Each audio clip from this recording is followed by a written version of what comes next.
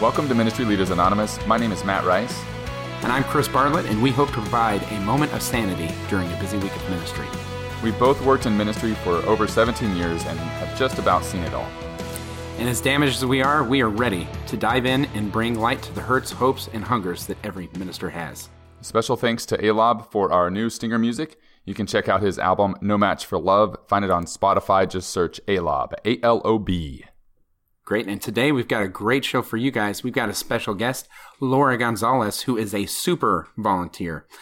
She actually works with me in the ministry that we do here in Round Rock, and I would actually call her a super duper volunteer.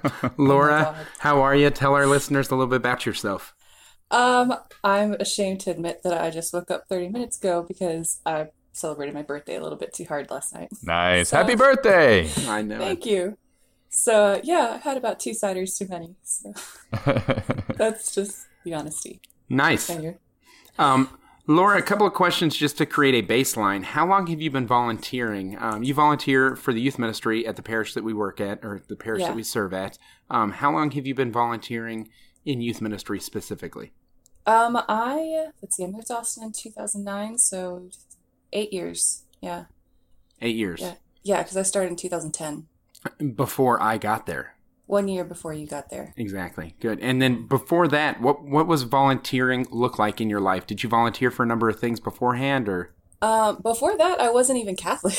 Wow. I went through RCIA in 2009, moved to Austin, and then planted my roots at my parish and was invited to consider youth ministry by a mutual friend of ours, also named Chris. And it was an instant yes on my part, even though I was really terrified and I didn't know anything about the church yet, other than what I had learned in a very abbreviated college RCIA experience, was because it was in my heart, because when I was in high school, I would see the kids walking the halls in their Jesus shirts, and I was too shy to ask, and they weren't really equipped to share. So it was just this big question mark that I always had in the back of my mind until I became Catholic. So when the invitation to join youth ministry came, I said yes right away, because I didn't want any students to have that kind of longing that I had. I wanted the students in the program to know how fortunate they were that their parents enabled them to be able to learn about, the creator of the universe. No big deal. That's all. But also, it's very much on my heart to empower them to reach the kids in the hallway who were like me, who were hungry and nobody was there to feed them. Wonderful. Yeah, I'm hearing a couple of things. One is a personal invitation to serve. Yes. That was an important piece of it. And the second is it connected with a deeper story. And that story was the Holy Spirit working in your life personally. Yeah. Yeah, he planted that seed a long time ago. Yeah. And I just had the courage to say yes, which was also Holy Spirit. So 8 years, you could have a PhD in volunteering, 8 years. What has kept you as a volunteer for so long? Is it Chris's beautiful face? I have to mention his beautiful face on almost every episode. It makes it nice and awkward. The beard. No, I saw a picture recently of one of our former students, now volunteer, from her senior dinner, and he didn't have the beard. And it was weird. Who is that guy? Yeah, I don't recognize Babyface that Bartlett face. coming in. it's not even in my memory anymore. Anyway. So what has kept you as a volunteer? Oh, sorry. So what's kept me as a volunteer? I think a lot of it has been that Bartlett's really responsive to when I know I need to say no to things. I feel like inexperienced managers, in the workplace, you try to say no to somebody and then they're groveling. They're like, oh, no, we really need you. And then they put even more stress on you. And Bartlett's always encouraged me to say no when I need to say no, Yep. Or to bookend opportunities with my freedom to say no. And so that I always have the space just to know, if ministry is going to fit into my life at this right moment, or that is it even the will of the Holy Spirit for me to take on some new grand idea that he's been working on for a while. Yeah. So yeah, that's a big thing. And then the other thing is a lot of it is just this is the vehicle on which I live out my charisms, Mm. and like this is it. There's like no other place, so I don't think I could ever stop. Yeah. But it's all it's got. Awesome. Awesome. It's interesting that you mentioned the charism piece, because I think that is a huge aspect in regards to fostering super volunteers is to speak to their strength and to foster their strengths. And you have a gift that I don't have quite as strongly, and that's the gift of administration. Everybody Right. keeps telling me that, so I guess it's true. Yeah, it is definitely. It's definitely true. But she is one of those volunteers that when Sacramento Records came up, she was excited about it, and I was dreading it. And I mean, a part of it's also because I'm a huge nerd, because my handwriting is in that confirmation register from now until Kingdom Come. Yeah. Like, I think that's cool. That is Yeah. pretty cool. Yeah. But I'm also just a nerd, and it might just be the administrative charism. well, I'd love having you on our team. What are some of the best things that ministry leaders have done for you to encourage you as a volunteer? And I know you volunteer in a number of areas, so Sure. Speak to that. Can I pause here real quick? Chris, is this a chance for you to get, to feel better about yourself? You bring on one of your own volunteers, and what have ministry leaders done for you? Oh, wait, what have I done for you? No, this is not an ego. Golly, yeah. I'm gosh. just messing with you a little bit. Sorry. Yeah. Thanks. I love you too, Matt. Well, okay. So I won't preach Bartlett's like gospel choir right now, but the one who taught me about charisms was another one of our volunteers, and I remember because I'm still kind of a baby in faith. When I learned about these like supernatural gifts from the Holy Spirit, I was intrigued. I was like, "What? Like we have superpowers? No way!" And so we teach that to our upper level kids. I don't know, the discipleship and leadership group. We teach that every year in our curriculum, and so every year I've been able to like really dig deep into that content, because when I first encountered it, it opened my eyes to the fact that I had no excuse to be shy, to be meek, to be like, to have this false modesty of, oh no, it's no big deal. And to really take on these charisms and acknowledge them and be like, yes, I have this charism and, the administration thing. And it gives me confidence to walk into new opportunities and new ministries and offer my skills to them, and especially if I see a need, because I don't know if you know this, but my biggest charism isn't necessarily administration, it's helps, because I see the holes and I always want to fill them. Yeah. And it's just the administration is a very common hole. So I can walk into a new ministry and like evaluate like where things are lacking. Maybe it's hospitality, or maybe it's the logistics that go into like thinking things through, like, hey, people have been standing for half an hour, maybe we should pull out some chairs. Yeah. That kind of thing. And I want to so I was able to take ownership. I'm interrupting it, but I want to get touch a little bit more on like what has Chris done, to help keep you, because I all joking aside, I respect Chris deeply as a minister, and I think there are a lot of things that he does right. And so I would love to hear, your response to that actual question, to see what it is that he's done. Well, I guess because I've been there so long, what's really easy about being loyal is when somebody is really honest with you. Yeah, we have a lot of honest conversations, like after everything is done and I'm like ready to go home, and then we're like, wait, let's talk and evaluate like what worked tonight, what didn't work tonight. And so because of that honesty, I feel like I'm part of the process. Yeah, so being open and honest with you, and available to hear any kind of criticisms or whatever that you have. And so I'm able to take ownership of the program. Like I'm not just somebody who comes in because, EIM regulations say we need to have a certain amount of adults in the room. I'm somebody who's able to influence the program and, help it be the best it can be. Great. What else? What else? I don't know. Let me think. So, just to let you know, in regards to our ministry team, there are certain volunteers that we pour into a little bit more than other volunteers. And over time, you kind of see the ones that are going to step up and step out and take on that more responsibility. You know, if the podcast where we talked about levels of delegation and things like that is a great example of that. Some people are just going to show up and lead a small group and do that very effectively, but they don't want to dive into the content of the night or, you know, all the way down to the details of what's going to be projected or what type of music's going to be played as the teams walk in, things like that. We even have a core team member who's so concerned that they want high quality iced tea when people walk in. Like, that's how detailed and specific some of our volunteers want to get. And others just want to go volunteer serve for a couple of hours and then head home, and they don't want any of the additional responsibilities. So Laura, as a super volunteer, has really risen up in a number of ways to take on those more responsibilities.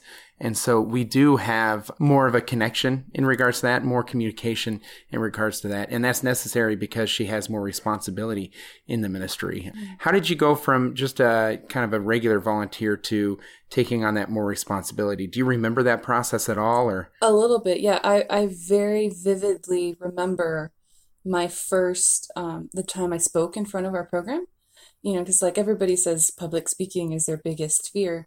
But the Holy Spirit just like compelled me to like teach, like to share faith. And I can't remember what the topic was now, because it was something pretty personal, because I figured that would be the easy place to jump in, right? Was with a testimony. Sure.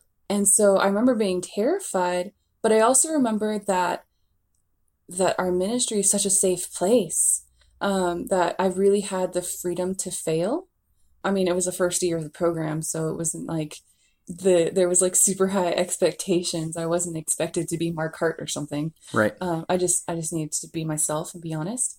And so I mean, I still vividly remember how terrified I was, like, you know, with the shaking knees and the quavering voice. And then I remember when it was over, and I don't remember anything in between. Like, it was like such an adrenaline thing. And yeah, and I just remember it being a really safe place to fail. Like, it didn't matter how it went. I tried my best, and, you know, the Holy Spirit was just going to take care, provide, or, you know, fill in where needed. And so it didn't run me off. Like, I can imagine some people like facing something that's really scary, and then they don't want to do that ever again. But that is not the environment of our program. Yeah. So for the listeners, I think it's interesting, Laura, what you kind of shared is you said yes to the ministry before, and you started volunteering. You said yes and started before you all the way bought into the ministry. Absolutely. And I think that that's a very, very important thing to remember as ministry leaders when we're bringing people on board. We might get their commitment before we get their buy-in. Yeah. And so we are always in a role of supporting and even selling or branding our ministry in a way that, like, this is a win for you. Just the fact that you're here volunteering, you're building the kingdom of God, you're doing something amazing. And my job is to help you to be successful in that. You've been in, go ahead. As ministry leaders, we need to pay attention to what you just said, is that just because they walk through the door and they say yes initially, doesn't mean your job is done pouring into them or investing in them as volunteers. Because like you said, you still need to get to the point where they have buy-in, and you need to get to the point where that they're ready to take that next step and really this is their ministry. Like you said, I mean, Laura, you said it, this is my ministry. Like, I am here. This is where God's using me. And so as ministry leaders, we just need to pay attention to that next step. And a huge part of that is that you can't just assume that youth ministry is something that anybody can do naturally. Like, there was a lot I had to learn as far as, like, how do I speak to teenagers these days? Like, they all have their noses in their phones. And so, like, learning to break down barriers and learning to be courageous and making a fool out of myself sometimes. Like, what seems like in a grown-up world would be, like, really embarrassing, but isn't, because Chris is always making, like, fart jokes and toilet jokes and poop jokes and all that kind of thing. Like, that would be really embarrassing in, like, grown-up at a cocktail context. party. Yeah, you're not going to do that there.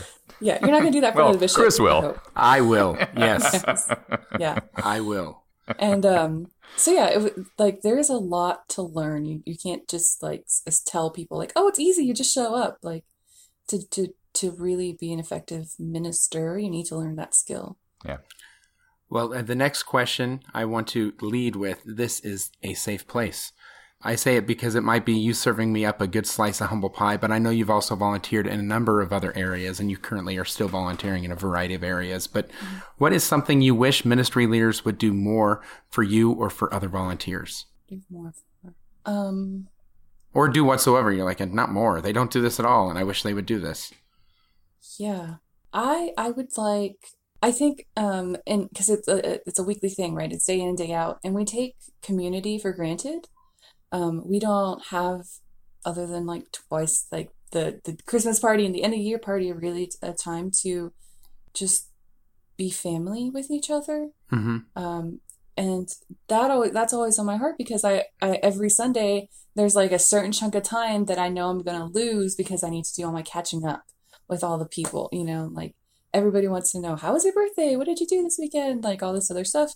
And that takes away from my freedom to be with the teens, which it's kind of like a backhanded problem, because on the one hand, it's wonderful that we have a team who is a part of each other's lives, and we do want to be friends, and we do hang out outside of this, 3 hours a week, Sunday night type thing. Right. And it's such a gift to, I guess, receive love from the people in my parish, especially for me, like as a laywoman, as a single person, like I'll take as much affection I can get, where I can get it, because, I frequently come home to an empty house. And so I do have to get it in the church.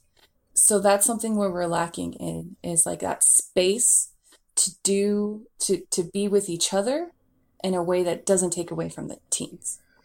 Yeah. And that's a really good point. One of the things in our ministry, just to give the listener some insight, is we've grown in regards to it. We have like 55 to 60 people that are showing up on a weekly basis as adult volunteers in a variety of different roles. We have a team of meal team people and things like that. But there is a reality that I think ministry leaders need to keep in mind, that unless you're just partnering with someone and it's just you and one other person leading a ministry, that they are joining a ministry team. And so someone like Laura, who's been on the team for 8 years, and then someone like a new volunteer who might join this fall, are going to have a very different experience, because Laura knows 80% of the room and is friends with 80% of the room. Mm-hmm. And this new person is like the new kid at school, and they need a table to sit at during lunch. They cannot sit alone. And so it's not just about speaking just to their charisms, but we must also make sure that there's an on-ramp onto being a part of a team, a ministry team. You're right. Yeah. And that takes intentionality. And that's a growth area for me, I know for sure. Of course, I'm chummy and jovial in appropriate ways, and also in inappropriate ways. It's just part of your charm. Yeah, it's part of my charm. Yeah. So anyways, one of the things that, and this goes for any ministry leader, is sometimes I think we get to a point where we assume that people are too busy, and so we don't want to just put one more thing on their plate to do. But like you're saying, Laura, is that, our teamwork, our community is not just one more thing to do. In one way, it's why we do what we do, because we're doing this together and we're doing ministry together. And so we do, as ministry leaders, need to pay attention to that social time, outside of ministry time with the team. One of the things that I've believed for a long time, is that shared experiences, like doing things together, is what brings people together. You don't have to do any special team bonding or team building stuff. Mm-hmm. Just having an event to where, like, months later, y'all can talk about that event. That brings people together, and that's it. I think one of the reasons I'm best friends with Chris's sister Gwen is because we rode on the bus next together to Springfield, Missouri for Steubenville. Like, yeah. You get to be friends with somebody in that situation. Yeah. And it's just spending time with them, so building that team cohesion could just be simple as, volleyball or going to someone's house just to hang out, and that's it. Yeah. So Laura, for you, would you be a super volunteer now if ministry, you're volunteering, 6 years ago, 8 years ago, over the last 8 years, if ministry was less demanding, would you still be a volunteer? Or I guess the point I'm asking is, the demands on ministry, have they solidified your role as a super volunteer, or have they actually diminished it? That's an interesting question, because I remember in the beginning, like, people thought I was on staff because I had so many responsibilities, like with the IT thing and like making sure the projector and the sound and the AV was all like ready to go every Sunday. And I just like really got to know that AV closet. And at the time, like it really solidified like my commitment, because there was something that needed to be done that wouldn't get done if I wasn't there. But then when a teen came up and like was like, I love this, can I take this over? And it was like taken from me, air quotes. And then in the end, I recognized like, oh, like I am not necessary for the gospel message to like be any more true to these teens. Mm-hmm. But my commitment is what's important, right, to the kids. So I can't really honestly answer that question in retrospect, because maybe it was just like the immaturity of my youthfulness at that age, like thinking that I was like pivotal and needed to be there, whereas now I'm just like way more relaxed and stepped back in a lot of areas, because I recognize that my absence is not detrimental to their salvation. So I don't know. That was a really convoluted answer. No, it's a simple. I think that the short way of saying it is the demands that ministry has put on you have only helped, I guess, amplify the fact that it's a Christ-centered ministry, not a Laura-centered ministry, and I think that's a beautiful thing.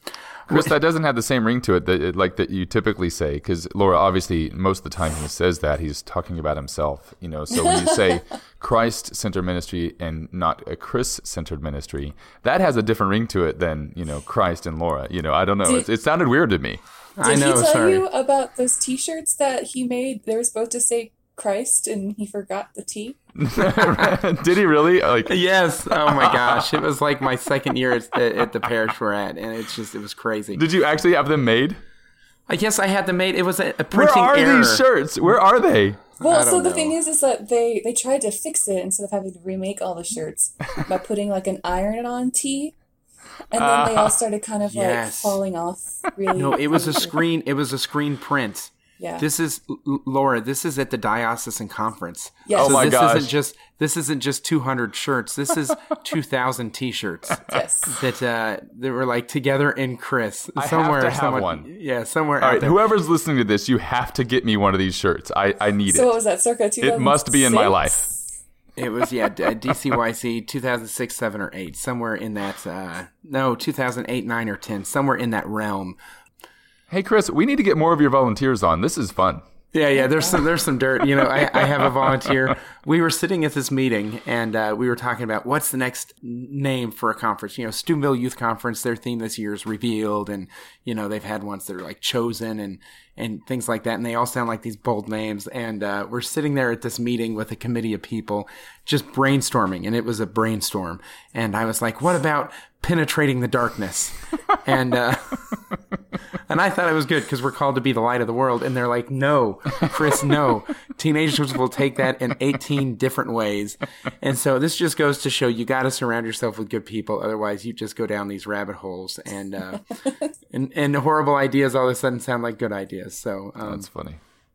Laura, one more question for you. What's something in your experience that has turned volunteers away? What has turned volunteers away? That's hard because you never know where a person is at in their spiritual life. So like maybe signing up for a ministry is like a really good head idea, but not necessarily the best heart idea. So I've seen a lot of people turn away just because they weren't in a good place, be it spiritual desolation or, family crisis, just different things like that, that they could take on the commitment. And so I always look on those people with compassion. Like I totally get it because, I've been there. So that's one thing, right? So it just because somebody can't commit to the ministry is not necessarily a reflection on the ministry. One. And then the second thing is sometimes people get really hurt or wounded when they feel like they're not heard. So if they have an idea, like for sweet tea, and it doesn't resonate well or like action isn't taken on it, that can be a a really latching on point where everything just can kind of accumulate because, well, he hasn't listened to me about that yet. And then just like, it's a magnet. It attracts negativity. And so then they just like throw their hands up and like storm out the door and never come back. Right. And who knows, that might be a spiritual thing on their part also because of where they're at in the way that they handle what seems like rejection, maybe. So that's one thing. And I feel like other people tend to step away from ministry from fear because they feel like they're inadequate, like they don't know enough, like they couldn't possibly be responsible for somebody else's knowledge of the faith. Maybe it's because they weren't catechized well when they were younger. Because I'm constantly trying to recruit people in my young adult circles and friends and people who don't do ministry. It's like, oh, well, have you ever considered youth ministry? And they're like, oh, no, I don't know enough. I could never do that. And that's not the truth. Like, they know plenty. They're just afraid. So fear can be a little overwhelming and like cause people to step back. That's an interesting point. Matt, is anyone worthy of ministry? Wasn't there a phrase you said a while back about being adequate or inadequate? I think we talked about adequate for ministry, and it's like absolutely everyone is adequate. Is that what you're asking, Chris? Yeah. I mean, it's just an interesting point. Like I have a master's degree in theology and 15 years experience and blah blah blah blah blah, and yet I still stand up in front of people sometimes. And I'm like I don't know. Jesus and I aren't really buddies right now. I don't even know if I'm the right person to, you know what I mean? Yeah. I think everyone is adequate for ministry, 100%. And yeah, just looking at the apostles, the people that Jesus brought together, I mean, they were a mess. They became what he expected them to become, but they started out as a mess, when we all start out there. Yeah. I think what's also a big deal is that, there's a little bit confusion about what youth ministry looks like these days. A lot of my peers, like they remember the classroom model. So they think they're expected to teach, to stand in front of a chalkboard and, go over the 4 pillars of the church. And yeah, of course they can't do that. Like I couldn't do that. That's what the catechism is for. But no, I really have to explain to people what the relational ministry model is to them. And explaining to them, like, you just got 8 or 10 kids and all you have to do is be yourself. Yeah. Just be an anchor to them in like the most turbulent time of their life, except in college. But, like, you remember how awkward and painful high school was? Like, wouldn't it have been nice to have somebody who had been through that, you could lean on in this time? Yeah. Yeah. And everybody's answer is always yes. And I was like, then be that person. Yeah. Be that person to the next generation. And then they're more wide-eyed, like, oh, yeah, I think I could do that. So a lot of it is just miscommunication and misunderstanding. Good. Well, Laura, I am grateful to you personally for all the years of volunteer. I look forward to many more years to come, but also thank you for being on our show, Ministry Leaders Anonymous. Yeah, thank you so much. It was nice to meet you. Yeah, thanks. And Matt, as we wrap up, how can our listeners find us? They can find us on Facebook, Twitter, Stitcher, Google Play. Just search MLA Podcast. You can check us out on mlapodcast.com, or you can email us at mla@ablazeyouth.org. mlapodcast@ablazeyouth.org. Hey, I shortened it to make it easier for people. I mean, why would they did you? Yeah, I mean, I have the freedom to choose whatever email. It doesn't have to be MLA Podcast. So I made it real easy. Just MLA. You're so free. Look at that. You're so free. Look at that. Great. All the power. And they can also find us, become patrons at www.google.com. I shortened it too. You have such a hard time with Patreon, Chris. We need people to support us. Like, people spend, we spend a lot of time putting these together. We need people just to give us a tip and say, hey, we like what you're doing. You can do that on patreon.com and become a patron at MLA Podcast. Thank you so much, Matt. Here at Ministry Leaders Anonymous, we believe that if you want to go quickly, go alone. And if you want to go far, we go together. Take some time this week to pray for other ministry leaders and to thank a super volunteer. Absolutely. We'll see y'all next week on Ministry Leaders Anonymous. God bless.